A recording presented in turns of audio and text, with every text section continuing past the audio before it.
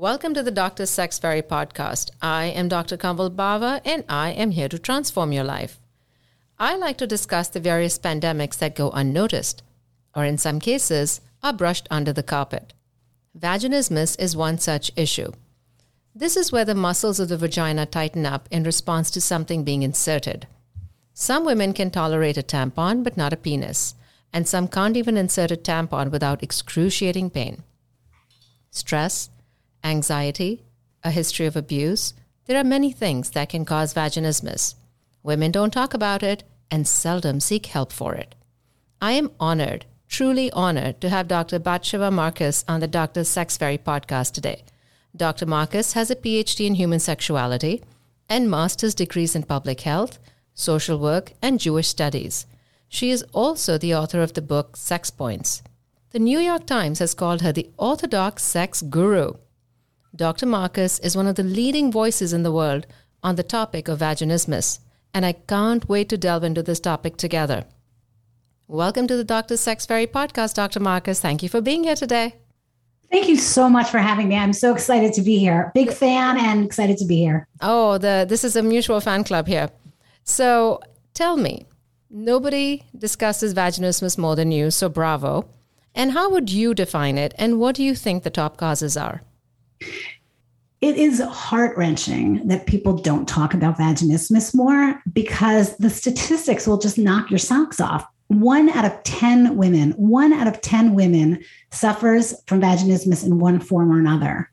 And sometimes it could be extremely severe, like so severe, it feels to them like there's a brick wall when they try to put something in there and they're petrified and they can't even tolerate anybody sort of an exam or anybody getting close to that vulva area because it's so frightening and the pain is so severe.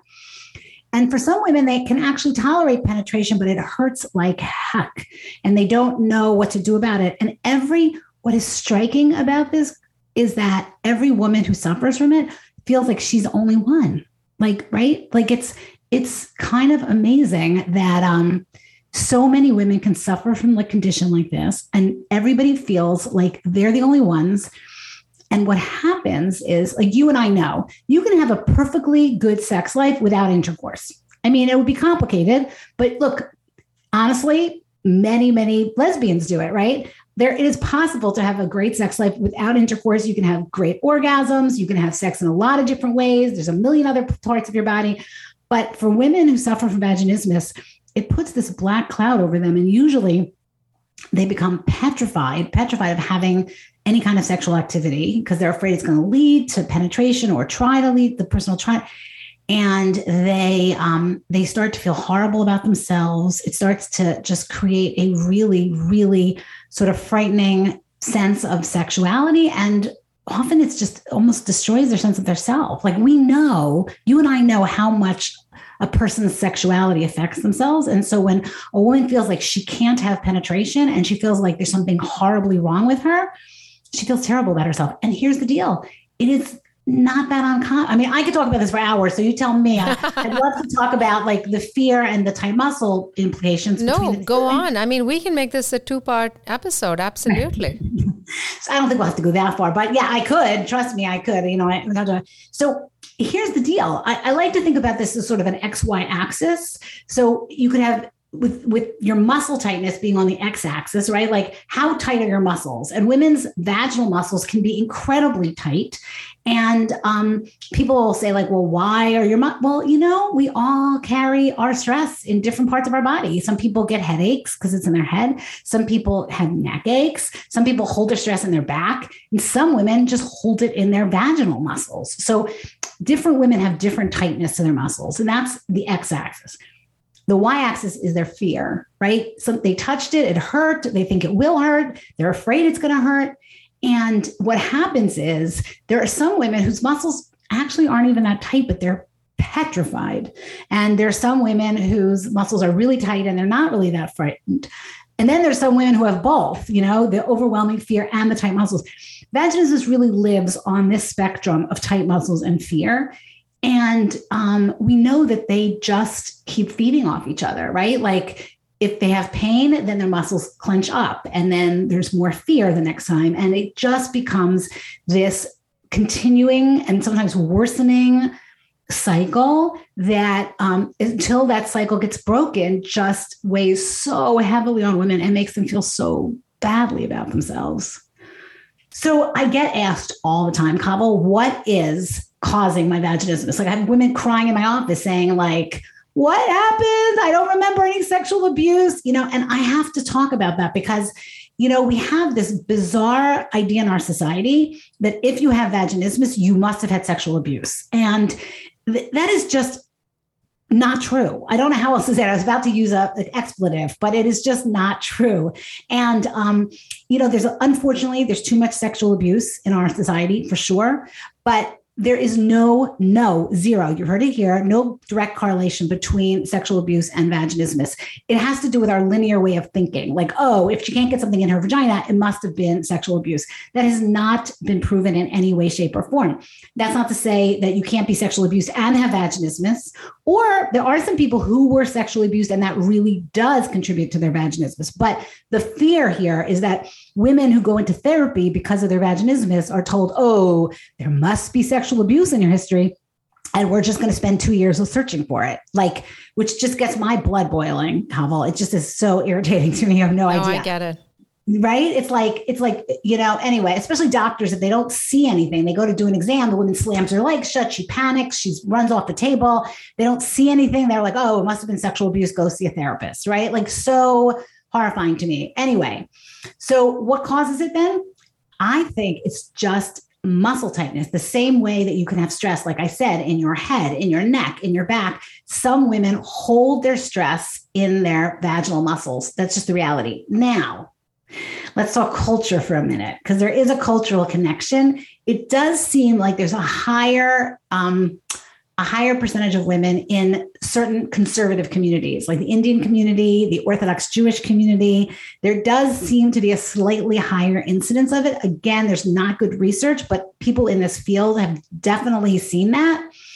And I think that has to do with the fact that those women tend to explore their bodies less when they're younger, and start becoming sexually active when they're older. So if you are 15 or 16 and your muscles are still kind of pliable and you have intercourse for the first time, it's a little different than if you've been holding tension in there till you're 24, the first time you try to have intercourse. So I think it has a lot to do with your comfort with your body, expectations, age of, when you start having intercourse. And also, honestly, we see a lot of type A personalities, like women who...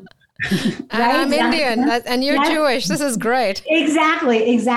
Type A, overachievers, So when you talk about causes, that's the cause for the tight muscles. And the fear is fascinating. I think the fear is often... an early experience where it kind of hurt when somebody put something in or they tried to put something in, and then that fear kind of got bigger and bigger. And as I said, the fear and the tight muscles keep feeding off each other and really sort of creating more fear, more tight muscles, more fear, more tight muscles. So when you talk about what causes it, that's usually the cause. So a vicious cycle of stress and tight muscles. Correct. And fear and tight muscles. And one of the things I will always tell vaginismus patients is one of the things we have to do is loosen the muscles and get your head and your vagina back in conversation. They need to be friends. Your brain and your vagina need to start talking again, girl. Love it. I'm going to use that line. Definitely. Use that line. So we've talked about this previously. I like using, of course, some people need to start with dilators because they're just that tight. But I like using vibrators because I feel that it also brings good blood flow into the area. And you actually did your PhD thesis on vibrators, so you are the authority when it comes to them. So I did do my PhD thesis on vibrators. And yes, and now the thing with vibrators for vaginismus is that for some women, it's almost impossible to put anything that large in. And so let me explain what dilators are, vaginal dilators, for your listeners who may have never experienced or seen vaginal dilators. They're little sticks. I don't know how to say it simpler. They're very low tech. They're little plastic sticks. I mean, they come honestly as in many things, you can, as you get bigger, there's glass, beautiful glass ones. I know that sounds like they're shatterproof, no fear there. There's silicone ones, but the standard, medical grade ones that most of us use are thick plastic sticks that start probably at the thickness of your pinky. And they're like little rods. And with enough coaching, anti-anxiety medication, breathing, learning to introduce that little one. Oh, and then every week or two, introducing a slightly thicker one until you get to introduce a dilator that's the size of a penis, or maybe even a little bigger, because we want you to stretch a little larger. That's classic treatment for vaginismus. It seems scary and overwhelming. A good pelvic floor physical therapist can be helpful. A good therapist can coach you through doing it. A good gynecologist who has time, although Lord knows most of them don't have time. They get like 6 minutes a patient. I don't know. What is it now? It's so crazy. So that is what a dilator is, and it can be incredibly helpful. Now, Kaval, what you're talking about is using a vibrator as a dilator. And usually at the point where you hit a medium-sized dilator, which for a lot of women is a hurdle you need to get at, right? The vibrator can be so helpful because, for exactly the reason you said, it vibrates and it brings blood into the area. And the more you can get the blood into the area and the muscles, like learning how to like give, relax, you can relax. It's like a massage. You're massaging your vaginal muscles. That's exactly what you're doing. I love that. It's totally true, right? So You're softening the muscles, you're getting blood into the muscles, you're getting those muscles kind of ready for movement. And for some women, it also is a little more pleasurable than those plastic dilators. So for all of those reasons, if you're listening and you're dilating, those, little internal vibrators can be super, super duper helpful. However, can I give you a caveat? Yes, ma'am. They are not good for orgasms. So I just want you to say that. Like, I just feel like what women have to understand is that if you're aiming for an orgasm, you need a good external vibrator. This is coming from the vibrator queen who did her dissertation on vibrators. You need a good external vibrator, one that's meant to go outside on your clitoris. Those vibrators that go in your vagina, they are just great if you want to feel something in your vagina, if you are dilating, if you just like the feel of something, vibrating in your vagina. But don't mix them up with the vibrators. They're going to be super duper helpful for orgasm, which we could do in another episode. How's that, Kaval? Yes, let's do that, because I am coming out with my line of sex toys that I like to refer to as sexual health aids. And I cannot wait to start using them with my clients. Well, there you go. So have you ever seen vaginismus resolve spontaneously? I've always wondered. That is such a good question. I don't think anybody's asked me that before, but the answer to that is yes. It depends what you call spontaneous. I've had women who I've spoken to who were in partnered relationships where when they started out, they had horrible pain. And over time, they relaxed. Their partner used their finger on them. They used their own finger. There was sort of gentle, like intercourse. It kind of hurt in the beginning, but over time it resolved. So they never got professional help, and the vaginismus resolved. And I have heard stories about that. And if you don't have severe vaginismus, that may be a way to go. But there's a big but here. I've seen many cases of that backfiring. Right? People trying to sort of power through the pain. I am not a power through the pain girl. Like, I just think that is not, because I think when you have more pain, it just creates more spasms. So if you're having pain, it's better to actually get some professional help and try to resolve it in a way that doesn't exacerbate the pain, even though some people have worked their way through small amounts of pain. Does that make sense? That makes complete sense. 100% sense. Right. Because, it's like, you have a bad ankle and you're trying to power through it. You're just making it worse. Your vagina is no different. Totally. The other place where I have seen it resolve is after childbirth. Now, what's fascinating about that, so there's so many questions that people have when I say that, like, how'd they get pregnant to start with, right? So either they just powered through and had intercourse, even though it hurt like hell, and they got pregnant, which people have done. Or I've had vaginismus patients who've gotten pregnant when the partner just ejaculated right outside of them, like in their vulva, like on the edge, and they've gotten pregnant anyway, young patients. People assume, and not correctly, that they'll have vaginal births and then it'll all be fine. Vaginal births can actually make the vaginismus worse because it's a little bit of trauma on the vagina when that baby comes barreling out. So for some women, it makes it worse. But for some women, it loosens them up. And as women get older, sometimes again, you hit menopause. It's so individual, Kaval. It's fascinating. Some women, as they get older and they head into menopause, their muscles just tighten and they have pain and they have to deal with dilators. I'll tell you a great story about that in a minute. And some women, their muscles just relax and loosen up as they get older. And so that sort of self-resolves. So there's no one trajectory here, but I will say it's really important if you're having vaginal pain, vaginismus, it's so easy to treat. And we should also talk about the Botox injection. So now I have two stories I have to tell you. That you should get help. Get help. Don't suffer with it. You deserve better than that. You deserve better than having pain. Yes, I don't know why gynecologists don't discuss it more often with their patients. It's just not a topic that comes up. Kaval, I think they don't know about it. Somebody, a friend of mine, the head of a OBGYN, like high risk center, was just saying that this huge medical center near us was trying to bring in a specialist because nobody in the office knew about it. And I'm like, every gynecologist, and I know every gynecologist should be able to deal with this issue. So anyway, yeah. Agreed. Because when I went through medical school, I studied enough gynecology. I also did my gynecology rotations at the Cleveland Clinic where I did my residency. And through the ER, my entire time through the ER, nobody once mentioned this. I never heard the word. I am so not surprised. It is just so not addressed. And the menopausal, I said, there's a story. I'll tell you the story about this. Can I tell you a story about this menopausal patient? So it had to be close to 20 years ago. So we were using these dilators on the young women who were having pain, right?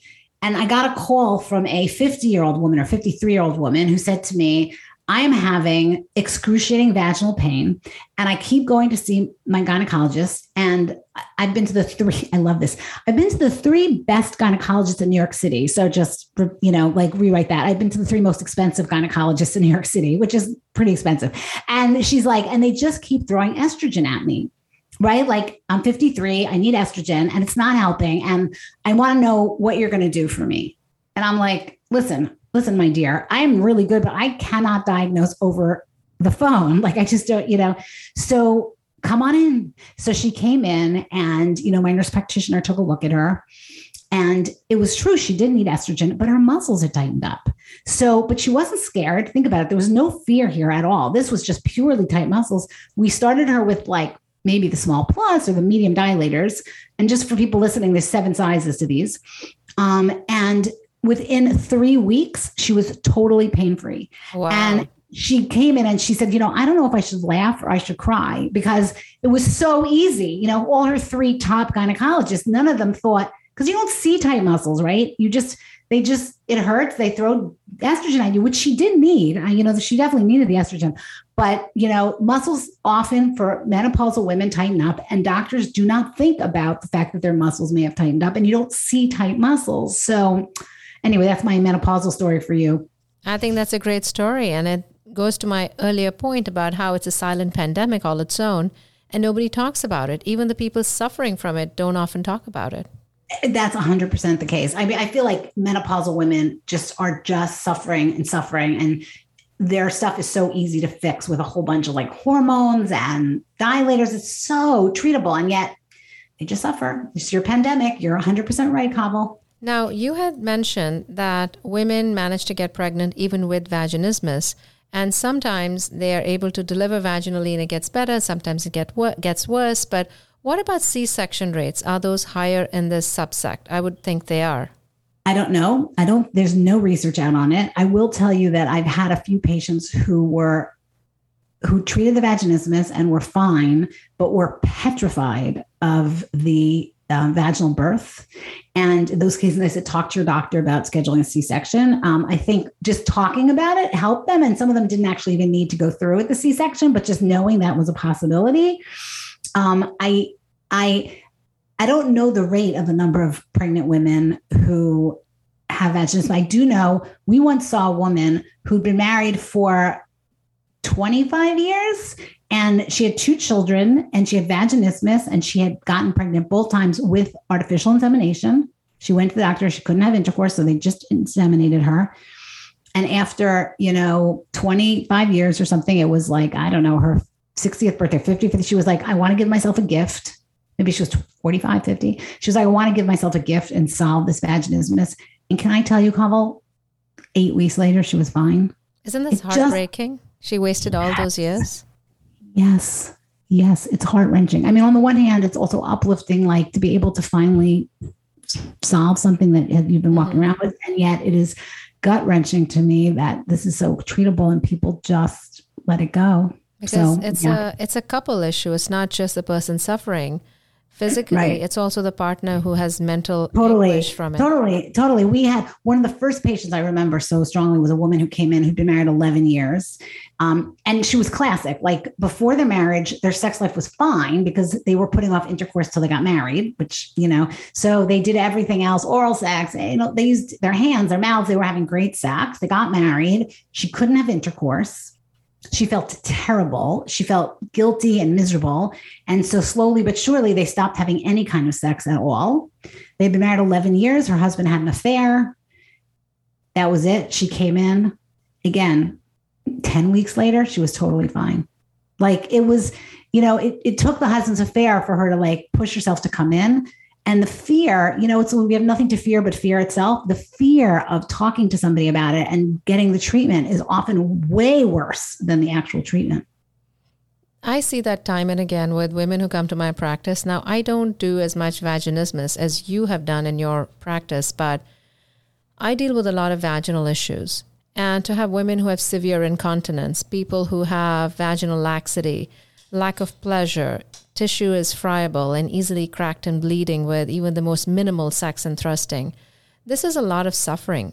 And they go through this for years and years. And then finally they come in. And then darn near every time they say to me, why did I wait so long? Totally. And why do you think women are waiting so long? I often hear, I don't think I'm that bad yet. And it blows my mind. How bad do you need things to get?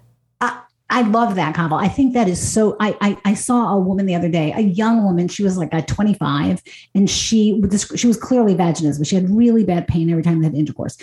And so I said, have you heard of vaginismus? We're talking about it. And she said, yes, but I don't think I'm bad enough to be vaginismus. And I'm like, see, what does that mean? Like, I said, do you have to be so depressed that you can't get out of bed for you to consider yourself depressed? Like, where did we get this idea that you have to be like dying of pain before you go ask a doctor for help? Yes. And the whole concept of preservation seems lost on most women because they would rather wait for things to get bad so they feel like they're getting their money's worth for their treatment, I guess, or their time's worth. They don't understand the concept of preserving function, of staying above that point. Healthy. Right. Staying healthy, keeping your tissue healthy. Right. It's so interesting. And the funny thing is, I will say to you, and maybe you see this too, is I feel like with the men, they will come in the first time there's something, like the first time they can't keep an erection. Hell yeah.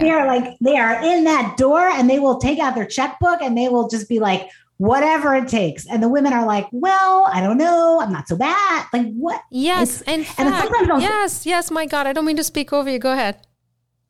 No, keep going. That's fine. It's just that I am so in your shoes every day because a woman will come in and my heart breaks for her because she has all these problems. And, I'm by no means a very expensive practice. And certainly not one of those New York gynecologists that we were just discussing. So these women will spend all kinds of money on Botox and fillers. But when it comes to vaginal health, which is impacting every aspect of their life, they'll say, you know what, let me think about it. Or let me speak to my husband. And the truth is they're never talking to their husband. It's not about him. It's about them. Now, a man comes in, he is breaking my door down when he can't get an erection, okay? He's like, get me in the damn door. I'll come on a Saturday. Do you see people on a Friday night? Like they don't care. They are begging. They are pleading to get in the door. And if you tell them it'll be 4 weeks, they almost die right there and then. And then you feel bad. You're like, okay, let me work something out. And then when they come in, you give them a quote.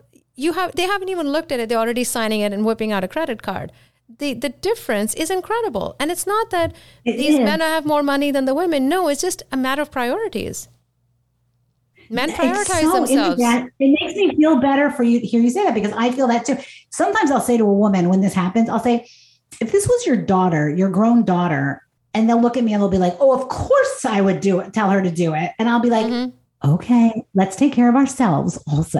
Do you know what I mean? Like, it is crazy, right? It is. I think it's a message from society about women taking care of themselves somehow, or like a little bit of pain is okay. They should put up with. I think it's something about societal attitudes, I suppose, that we have to deal with menstruation, menstrual cramps, childbirth.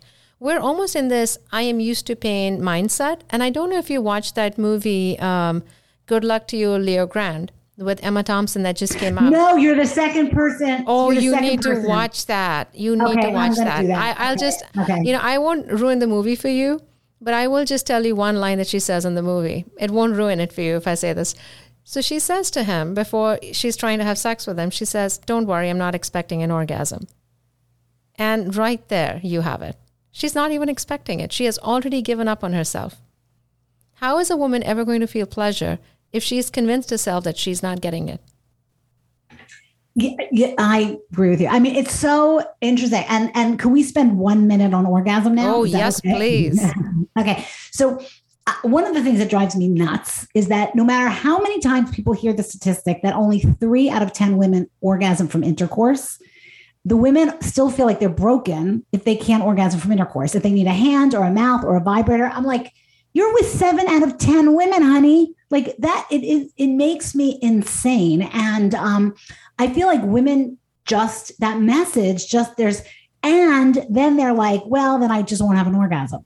And I'm like, really? Yes, really? exactly. Like, can you imagine him having sex with you and saying, well, I just won't have an orgasm? Really? Like, you'll have your orgasm, honey, and then you'll roll over and go to sleep. That sounds like a fabulous evening. Like, really? You know, it irritates me when people say, oh, don't focus so much on the orgasm. Think about the experience. No, you wouldn't tell a man that. It's 100%. Now, I do get people are saying that because you don't want to be obsessed with the orgasm. No, I get it. But the orgasm is such an important part. The statistics show, for sure, the data show that if you're having orgasms, your sex life is just much more stable and long-term. That people who have orgasms want to have more sex. It's such an obvious reality that it's like almost hard for me to say it, that the data show it, but that's what the data show. Oh, I had a great talk with Dr. Lori Mintz, someone you know very well, the author of Becoming Clitorate. Yes. And we had a great conversation about how women are dooming themselves to failure by faking it, because most men, I think, want to please their women. So if you are rewarding his inadequate sexual performance and he doesn't think there's anything wrong, he's going to keep doing what he thinks works.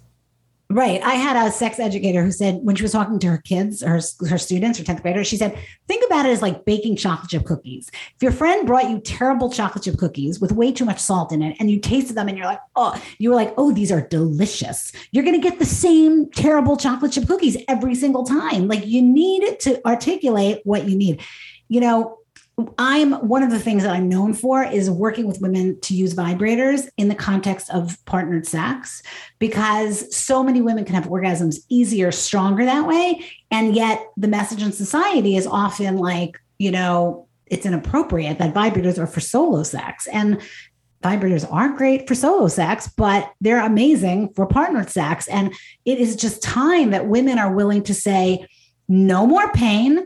And yes, I need pleasure. I want pleasure too, because that's going to make you want to have sex with your partner. Yes. Now, some men take it personally. I had a friend whose husband found her vibrator kit.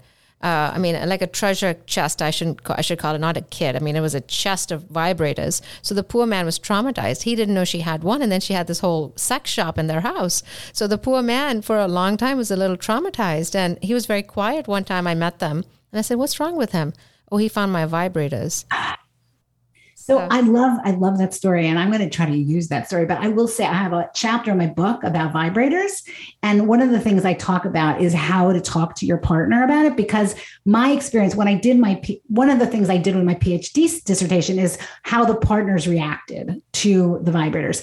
And in my experience, when you bring it up in a positive, appropriate way, as in, I love you, I love having sex with you, I want to make the sex with you better, and I want to use a vibrator, the partners get with the program really quickly because, frankly, it is so hot to see your female partner get really turned on, have a strong orgasm. Like, that is so hot. And between you and me, it makes their life easier. You know how tired your hand and your mouth can get otherwise, or your penis? Like, it just, so my experience is when the women bring it up and own it, the partners really get along, go with the program. It's when the women aren't feeling ashamed of it in a certain way and keep it hidden. And then the husbands kind of find it exactly like what you described. And then they're like, it's almost like when the women find the stash of porn, like they're all insulted, as opposed to if everybody could just own it and talk about it, it just takes the shame out of the closet. So, yeah. No, shame and sex are a big thing. In fact, we have a lot of friends in common. Dr. Jacobson and I did an episode about sex and shame. Great episode. Oh, really? Yeah, on my podcast, yeah. I got to go back and find it. That's amazing. Yes, we do have a lot of course, we have friends in common. We're in the sex world, We are, and we're incestuous. Totally.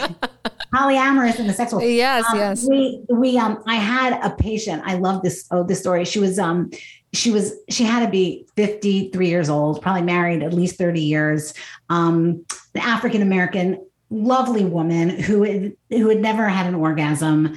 I gave her a vibrator. She did it by herself. She had orgasms for the first time. And she said, there's no way I'm never, ever going to be able to bring this in with my husband because I've been pretending for 30 years. Right. I saw her a few times. We talked through options and how to discuss it. Anyway, finally and she was like, there's no way. She comes in one day and she says, I told him, I just flat out told him.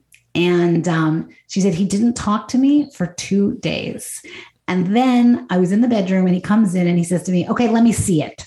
And she, at this point, didn't even know what he was talking about. She was like, what are you talking about? He was like, your darn vibrator. Let me see it. And she pulled it out and she used it with him. And she said they were having the best time since then. She said they were having the best sex of their lives. They were like having so much fun.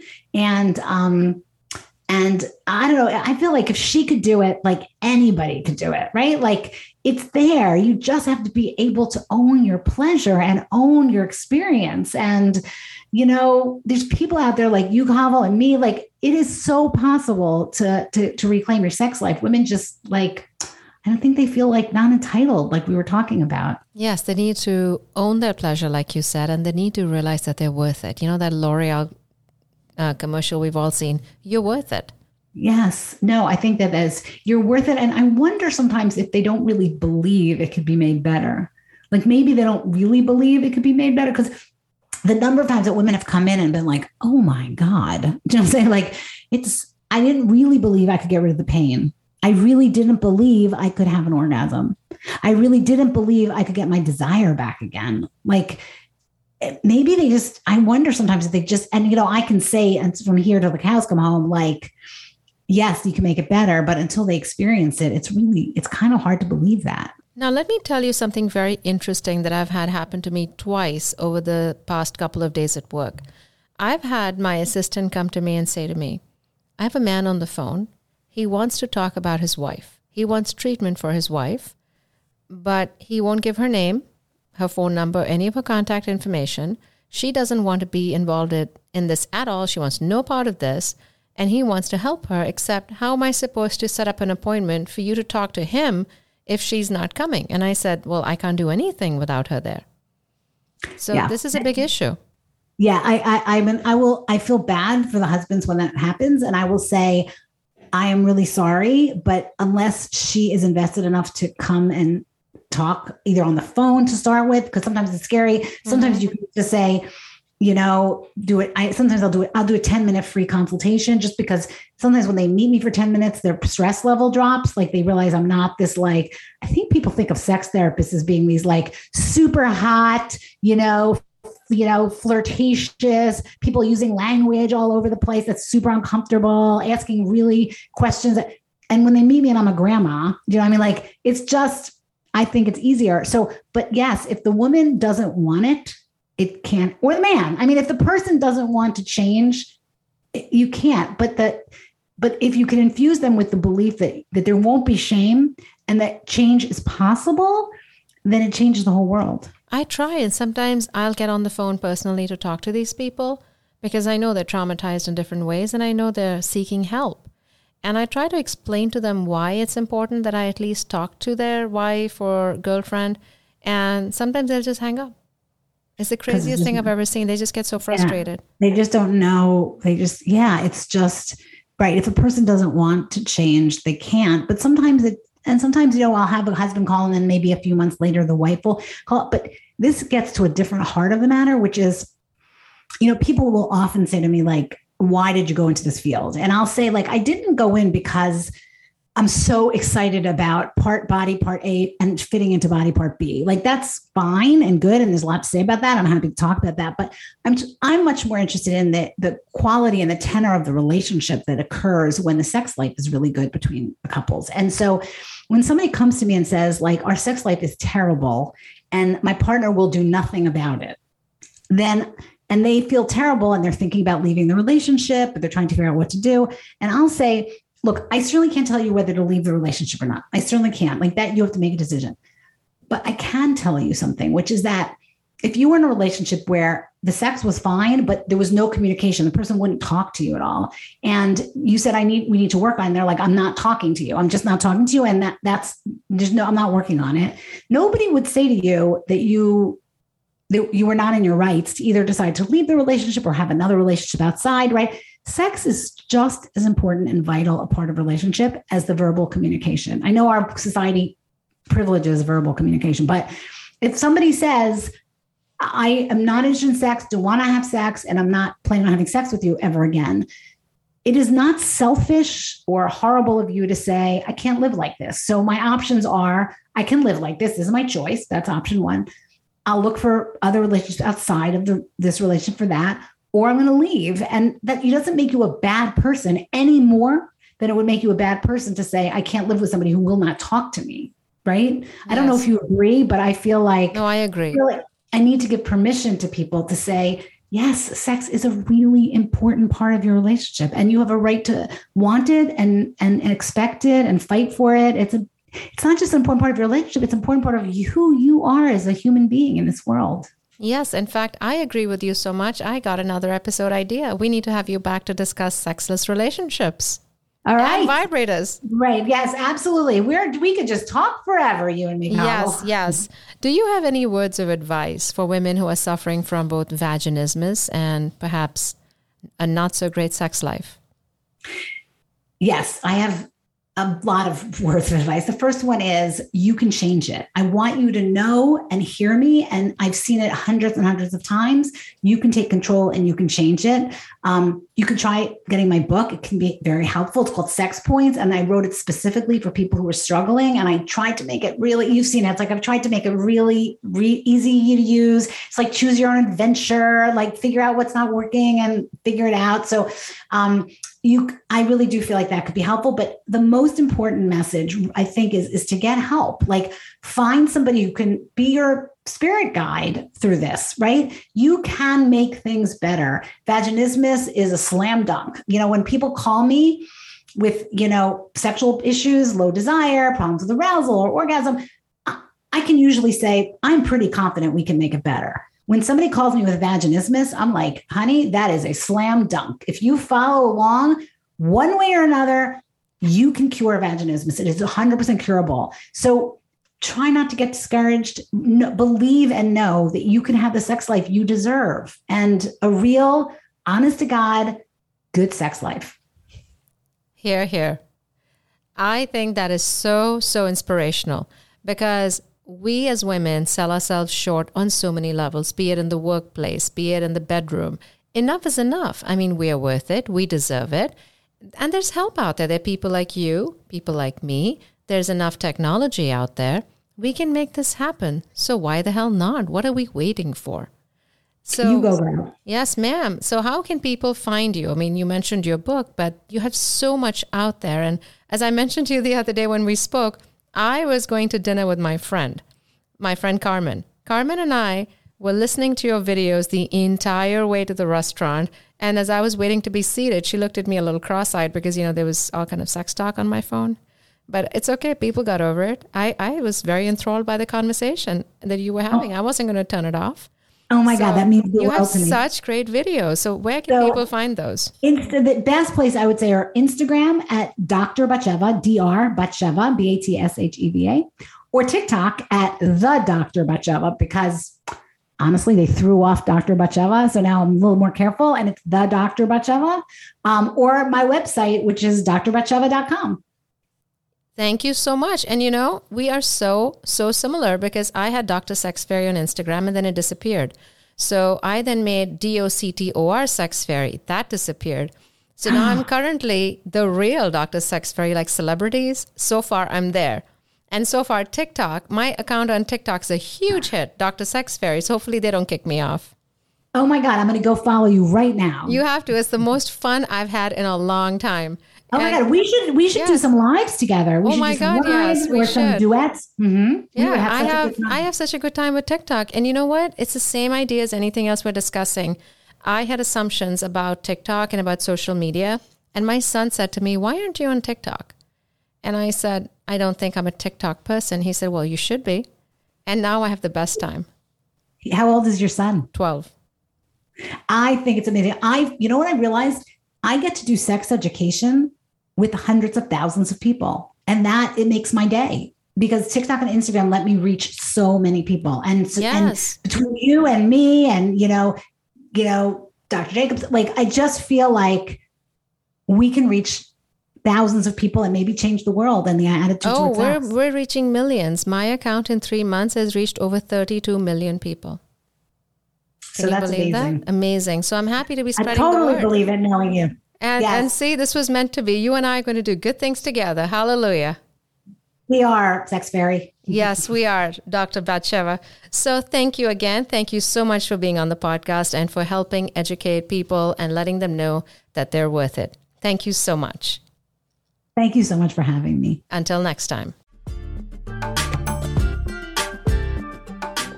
I hope you enjoyed the Dr. Sex Fairy podcast today.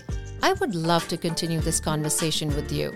If you would like to get in touch with me, email me at askme@drsexfairy.com.